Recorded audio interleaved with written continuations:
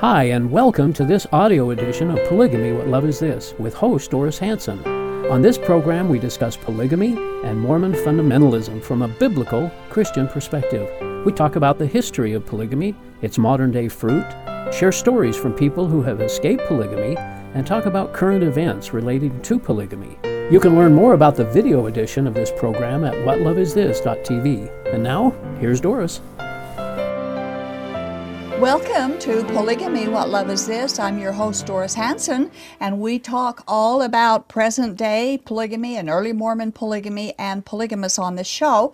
We discuss its dangers, its unbiblical basis, and, of course, its abuses.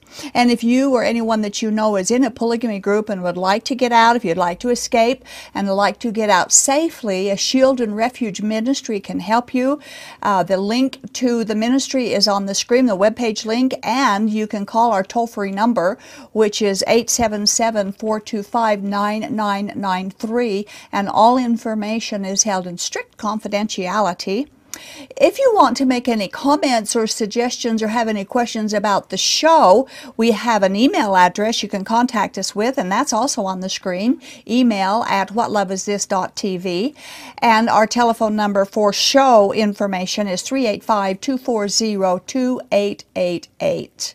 And now I'd like to introduce a very special and returning special co-host, Earl Erskine, back to help again. Pleasure to be here. It's always so fascinating. It's interesting the things we come across and can talk about. Yeah. Today we're going to be talking about the coercion in polygamy, and we've talked about it before, but it's always something important that we think to talk about. Coercion is the use of pressure tactics, of trickery, of emotional manipulation to get anyone or someone to say yes to what someone else wants them to do. But yes under duress doesn't necessarily mean yes. And the absence of the word no doesn't always mean consent. Stressing someone to say yes is coercion, and it is abusive, and polygamists do it. If you have to say yes to people who pressured you to live polygamy and you really wanted to say no, then you are a victim of coercion. Generally, members of polygamy groups are not allowed to make many of their own decisions. Instead, choices must be made within the strict guidelines set by the leadership of the group. Virtually every Mormon-based polygamy group officially denies that their females are forced into polygamous marriages or that they are underage when they become plural wives. However, most prospective plural wives are manipulated into polygamous marriages at a young age. And if she doesn't want it, but is forced to comply, then she is a victim of coercion. She agrees to it because she has been brainwashed from the cradle into a submissive acceptance of becoming a plural wife when she grows up. Now, free and educated choice to live polygamy is practically non-existent. Later, when she discovers that she wants out, that she doesn't really want to live the rest of her life this way, then she's threatened with losing her family, her children, even her salvation if she decides to get out or dares to leave. And she often won't leave because they remind her of her obligation to keep the covenants she made during the plural marriage ceremony. But when she has been coerced into saying yes, when she really wanted to say no, she can know that yes under duress really isn't yes, and she is under no obligation to keep covenants made in the plural marriage ceremony. God holds no woman responsible for any forced covenants that she made when she became a plural wife. There is a huge difference between informed consent and a forced yes, which most likely indicates that she is silently screaming no. And this happens much too frequently in polygamy groups. So we have put together a two-part discussion about coercion versus genuine free choice. Now, this is part one, and we will be discussing whether polygamous wives have really made an informed and educated choice and given free consent, free will consent, to become a polygamous wife, or if what they call her free choice was really coercion. Even though she may think she made her own decision, she may in reality have been coerced, manipulated, and threatened to say yes. We've talked about this topic several times in the past. Yeah, similar topics. Huh? And it needs to be revisited, I think, on a regular basis. People are growing up, new people watch the show, and it's important for young people growing up in polygamy groups to understand their basic human right to safely say no. We have a few main points that we want to discuss to illustrate how saying yes to polygamy can really mean no, or if legal informed consent was part of the decision to begin with. And I think we've got 6 points on this one today. Yeah. So the number one point, it is not informed consent. And number one is... She agrees to polygamy because from her very first childhood memories, she was constantly informed that it's her duty. That's not free consent. Not free consent, no. Not at all. Children born in polygamy groups are taught from birth that they must live polygamy or lose their salvation and lose complete favor with God.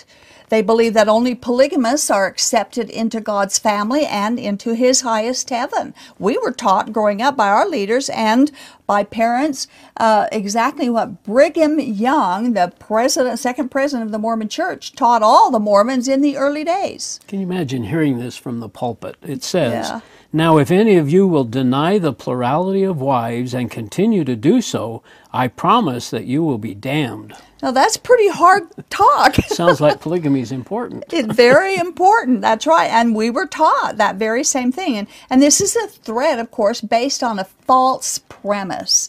It is coercion. We were taught that the purpose of our existence was to become perfect on earth so we could become gods. And part of becoming perfect included the practice of polygamy. Another quote from Brigham Young. Yeah, and these are from the Journal of Discourses, which are, of course, now very hard to get a hold of. But the only men who become gods, even the sons of God, are those who enter into polygamy. But even though they're hard to get now, but the polygamists still believe in the Journal of Discourses, even though the LDS Church doesn't. And they were from the pulpit, like you said. This is preaching from the prophet. They taught that if we turned away from polygamy, we could never become gods and would spend eternity as a son of perdition in hell. That's how polygamy groups brainwash their children. So, how can someone who has been brainwashed with that kind of wrong information make an educated, informed decision? The word choice here is used very loosely because the definition of choice in polygamy is not the same as it is in normal thinking, of course. So, number two, it's not informed consent. Yeah, it's not informed consent if you agree to polygamy because you were threatened with hell, damnation, son of perdition, and God's wrath if you rejected it. So that's not free choice when you're threatened like that. When children are indoctrinated from birth to accept polygamy or be damned, when their choice of husbands is predetermined for them, when they claim that God told them who their husbands should be, how can that be considered choice? It's not choice at all. It's coercion. From the very beginning of Mormon polygamy, Joseph Smith used this precise tactic: agree to polygamy or be destroyed. We read from Doctrine and Covenants, section 132. And I command mine handmaid Emma Smith to abide and cleave unto my servant Joseph, and to none else. But if she will not abide this commandment, she shall be destroyed, saith the Lord. For I am the Lord thy God, and will destroy her if she abide not in my law. Okay, now this is the Doctrine and Covenants. This is something Joseph Smith claimed that God said. That is a very definite manipulation of someone's mind. And he didn't just settle for one death threat. We read in another part of Doctrine and Covenants. The first one was verse 54. This is 64. It says, And again, verily, verily, I say unto you, if any man have a wife who holds the keys of this power, and he teaches unto her the law of my priesthood as pertaining to these things, then shall she believe and administer unto him, or she shall be destroyed, saith the Lord your God, for I will destroy her. So these kinds of threats to live a certain lifestyle like that certainly is not and cannot be deemed a free choice when you're trying to draw a young person into your lifestyle. And Orson Pratt also made some pretty nasty threats of hell and outer darkness to those who reject polygamy. Yeah, this is also from Journal of Discourses. I want to prophesy that all men and women who oppose the revelation which God has given in relation to polygamy will find themselves in darkness. The Spirit of God will withdraw from them until they will finally go down to hell and be damned if they do not repent. Now, if you want to get into darkness, brethren and sisters, begin to oppose this revelation. Sisters, you begin to say before your husbands, or husbands, you begin to say before your wives, I do not believe in the principle of polygamy, and I intend to instruct my children against it. Oppose it in this way, and teach your children to do the same, and if you do not become as dark as midnight, there is no truth in Mormonism. Well, now, this is the darkness of polygamy, right? Yes, it is. Mormon polygamists have never stopped using those threats of hell and damnation. And they use it today. They used it when I was growing up, and they still use it in polygamy. Now, they claim that the Bible and biblical polygamists is their foundation for their practice, yet there's not one single passage where God ever threatened any person to submit to polygamy or be damned. There's not one place in the Bible where God ever said to a woman, like Joseph Smith said to Emma, live polygamy or I'll destroy you. There is never recorded that an angel with a flaming sword ever threatened anyone to live polygamy or he'd be killed. That was just another of Joseph Smith's deceptive, coercive, and manipulative methods to get more plural wives. Yeah. So number 3. Yeah, it is not informed consent if you were guilt-tripped into becoming a plural wife. No, so if you're guilt-tripped, the same thing, the same tactic. Guilt continues to be used, and it's a very oppressive tactic. It's probably one of the most powerful tactics used to coerce girls into polygamy because it's easy to place guilt. And they will say things to you like, you will disappoint your mother, you'll disappoint your father or your grandmother or your sister, the leader of your group, but worst of all, you'll disappoint God if you don't do this plural marriage thing. God doesn't use coercion to force people into polygamy. Polygamy groups, in the polygamy groups, females are a commodity. They're forced into polygamy without freedom of choice, and many young girls are blatantly bartered for or trafficked from one place to another for the specific sexual purpose of becoming a polygamist wife. It happens even today. They do that. They trade wives back and forth. Okay, so number 4. It's not informed consent if you were told that God gave your leader or your future husband divine direction that you should marry him, and that if you were obedient, you'll get direction too. Now, that's kind of scary to be in a polygamy group, be a young girl, and all of a sudden the leader of the group or the father or this prospective husband comes to you and says, God told me you need to marry so-and-so. Now, contrary to Mormon belief, God does not give others direction for your life. Instead, God wants a personal, one-on-one relationship with each of us. The only mediator between God and you is Jesus Christ, and no one can legitimately tell you what God told them what you should do. So if someone says God told them you had to do something, just tell them that God hasn't told you that. Until he does, you don't have to do it. And then it's your responsibility to check the Bible and discover for yourself if what they told you to do is a biblical principle. For instance, God never ordained polygamy. He ordained monogamy, and so he will never tell anyone to tell you to live polygamy. Do you think people have a sense of just, well, they're not worthy to get the right answer? I think so. If they don't get the same answer that their leader said? I mean, that happens. So. It does happen. In fact, I heard a Mormon bishop give advice one time to a young lady about, she asked him they had prayed about her and her boyfriend getting married, and they said, she said, yes, we've been praying about it. And he says, well, you need to know that you both might get different answers. And I just cringed when I heard that, because if God was giving the answer, they would not be different answers at all. That's true. Okay. Number 5, it's not informed consent if you married the person they chose for you because you were afraid of the repercussions against you if you refused.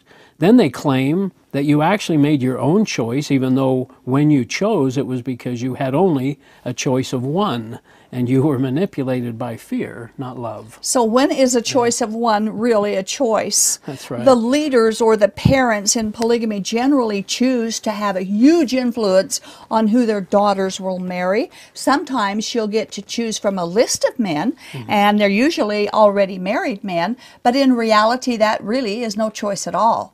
When brainwashing becomes part of the girl's education, she is unable to choose from all information available because all available information is withheld from her. Sadly, when these girls start raising their own children, they perpetrate the same lack of choice on them as they themselves lacked while they were growing up. And most important, everyone should enjoy the personal choice for a marriage partner and the option of marrying for love, not out of duty or compulsion. Yeah, I agree. Number 6, it's not informed consent if many girls who are married into polygamy are sexually abused, either before they get married, and frequently their polygamist husband may also sexually abuse them. They are often forced into the sexual act. Yes. Especially if they're young. Especially if they're young, and that happens. No one has a right to sexually use you as a piece of property.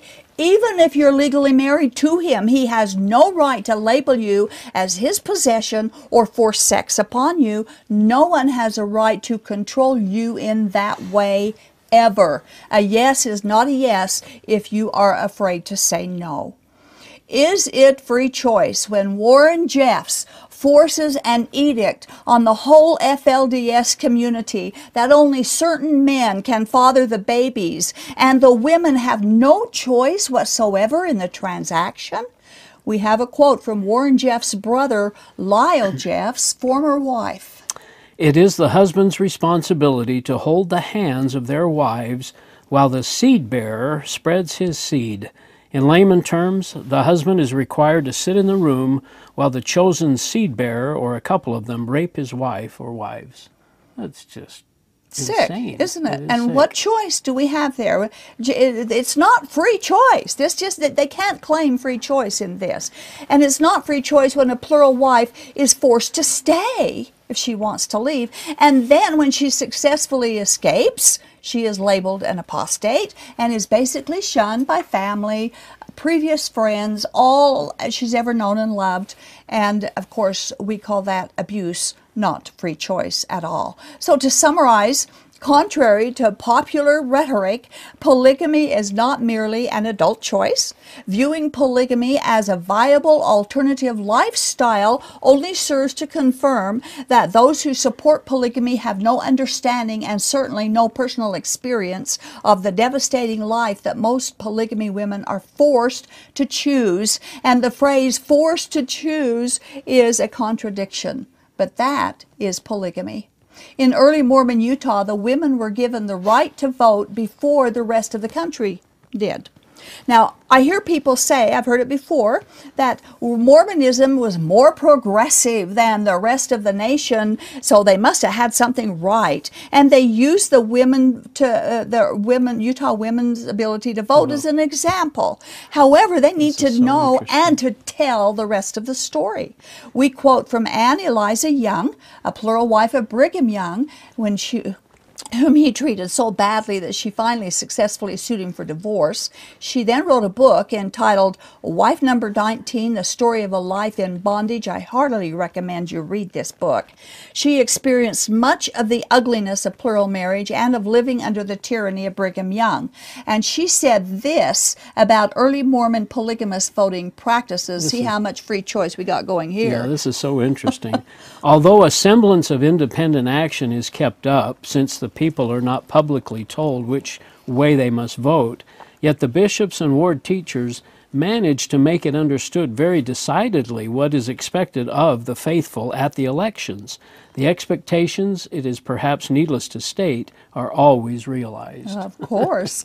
The Mormons have always let their members know who they should be voting for, and in those early days, many of them would never, ever dare vote for any other person than the one that the church supported. We quote what Anne Eliza Young said about Utah giving women the right to vote. The reason of this wonderful act of justice on Brigham Young's part can easily be given. When the Union Pacific Railroad was completed and the influx of miners and other outsiders from the Gentile world began to flood the territory and make homes for themselves in the very midst of Mormondom, the chiefs of the Mormon hierarchy grew very fearful and apprehensive lest the power should pass from their grasp into Gentile hands by the gradual change of population. By adopting female suffrage, they would treble their voting power at once. There was no longer any hesitation. The measure was adopted, and so general and generous was it that in Utah today, every person of the female sex, from the babe in the arms to the oldest bedridden imbecile crone, I'm not sure what that is, has the right of elective franchise and is compelled to use it. There was a lot of voting fraud going on in early Mormon Utah, but Anne Eliza was there, and she knew Brigham Young, she knew firsthand what happened, and being compelled, by the way, to do something or to vote a certain way is not free choice. She tells about her first experience of casting a vote in Utah. I was driven to the polls, a ticket was handed me, and hustled along without the opportunity of examining it. And to this day, I'm in blissful ignorance of what or who I cast my vote for. There is an encouraging and inspiring picture for the advocates of female suffrage who are jubilant over the triumph of their cause in Utah.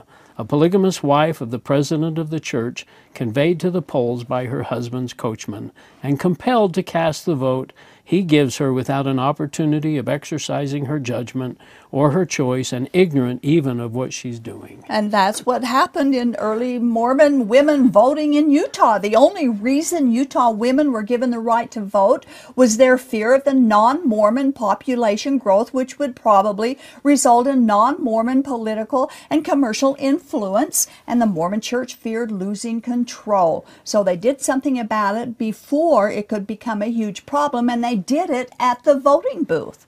A man with 7 wives could cast 8 votes for his person he was voting for. Brigham Young had well over a dozen wives at this time, and they were all compelled to vote according to his dictation.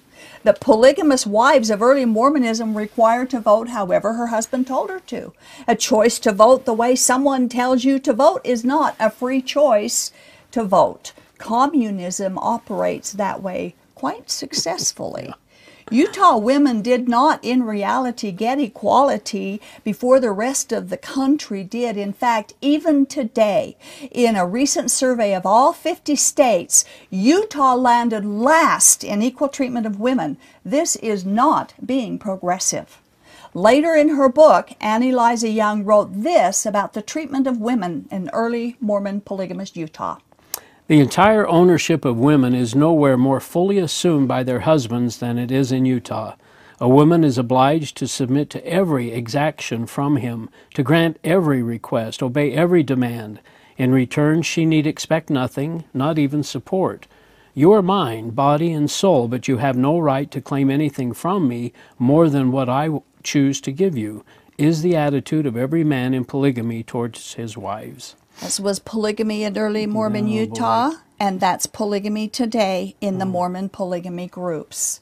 That's the way it is. They had to choose polygamy or be damned. They had to choose the husband chosen for them or be ostracized. They had to submit completely and totally as a mere piece of property or be severely disciplined. And it's just like she said there, you have no right to expect anything more from me. And that's generally the way it works in polygamy groups today. We've heard such tragic stories here on this show about people who live with very little food, very little money, because they're a second, third, fifth wife of a polygamist. It's true, they do. They just don't share the wealth of... No, that's what the fallacy of the new, of the United Order, which we talked about that on the show quite a while ago. And they don't, because the big deal with the polygamy groups is the United Order. That's as much required as polygamy is. Yeah. And you have to give every bit of your property and money to the group, which is used exclusively at the whim of the leadership. And so obviously they're going to save every penny they can. And they still do it. In the Kingston group today, I hear ripples all the time of how they're trying to coerce them to save money, make more money, and save more money so that they can progress through the kingdom of God, which is what they believe it is. That's so scary. It is very scary, and what's scary is that nobody ever, I mean, we've done this show for, 7.5 years, and people don't believe the things that we're telling them is going on. Yet, the federal government is actually suing the FLDS, finally, in Colorado City and Hilldale for discrimination. In fact, I read an article yesterday that maybe they'll settle out of court, that maybe the FLDS is going to ask them to settle out of court. So the next time that someone from a polygamy group explains that polygamy is an adult choice, that children are not forced into polygamous marriages because they watch Sister Wives and there's no forcing there, then you can know that if they're from a polygamy group and saying this, they are deliberately lying to you, or they don't have a clue what's really going on inside the group. Is this discussed constantly in Sunday schools and whatever studies that they have, church meetings and so on? They repeat these Orson Pratt discussions and Brigham Young quotes. They're always... They may quote them, or they may not. They may not say this is a quote from, but they will themselves say the same words to the women and to the children. You've got to do this, you've got to do that, and it's basically the reiteration. Well, I'm glad we're doing a little more on coercion next time, too. Next time. Our next show is. Right now we're out of time. Thanks again, Earl, for coming. And again, polygamy is not an informed adult choice. The promise that that the plural husband can choose another wife only if his first wife is willing, of course, is a false promise. In polygamy, women are lonely and unfulfilled. Her husband is not her lover and is rarely her provider. He just breeds babies as he works his way to godhood. In polygamy, men force the women to share her husband, but if the tables were turned, men would never tolerate that treatment for themselves. These men use the Bible as their foundation to live polygamy, yet there's not one even hint of Mormon style or Joseph Smith style in polygamy found in all of the Bible. Polygamy is destructive and coercive and cannot save the polygamist. Jesus Christ is our Savior, the only Savior, and He doesn't use or need polygamy to help save anyone. See you next time on Polygamy. What love is this? This has been the audio podcast edition of Polygamy, What Love Is This? This program is a production of a Shield and Refuge Ministry and Main Street Church of Brigham City. You can view current and past video episodes as well as download audio episodes of this program at whatlovethis.tv. If you or someone you know is in need of assistance in leaving a polygamous situation, please contact us. We are here to help. All of our contact information can be found at shieldandrefuge.org or call us at 877-425-9993. If you have any questions or comments about this or any of our other programs, we'd love to hear from you. Write us at email@whatlovethis.tv. Thanks for listening, and we hope you'll join us again.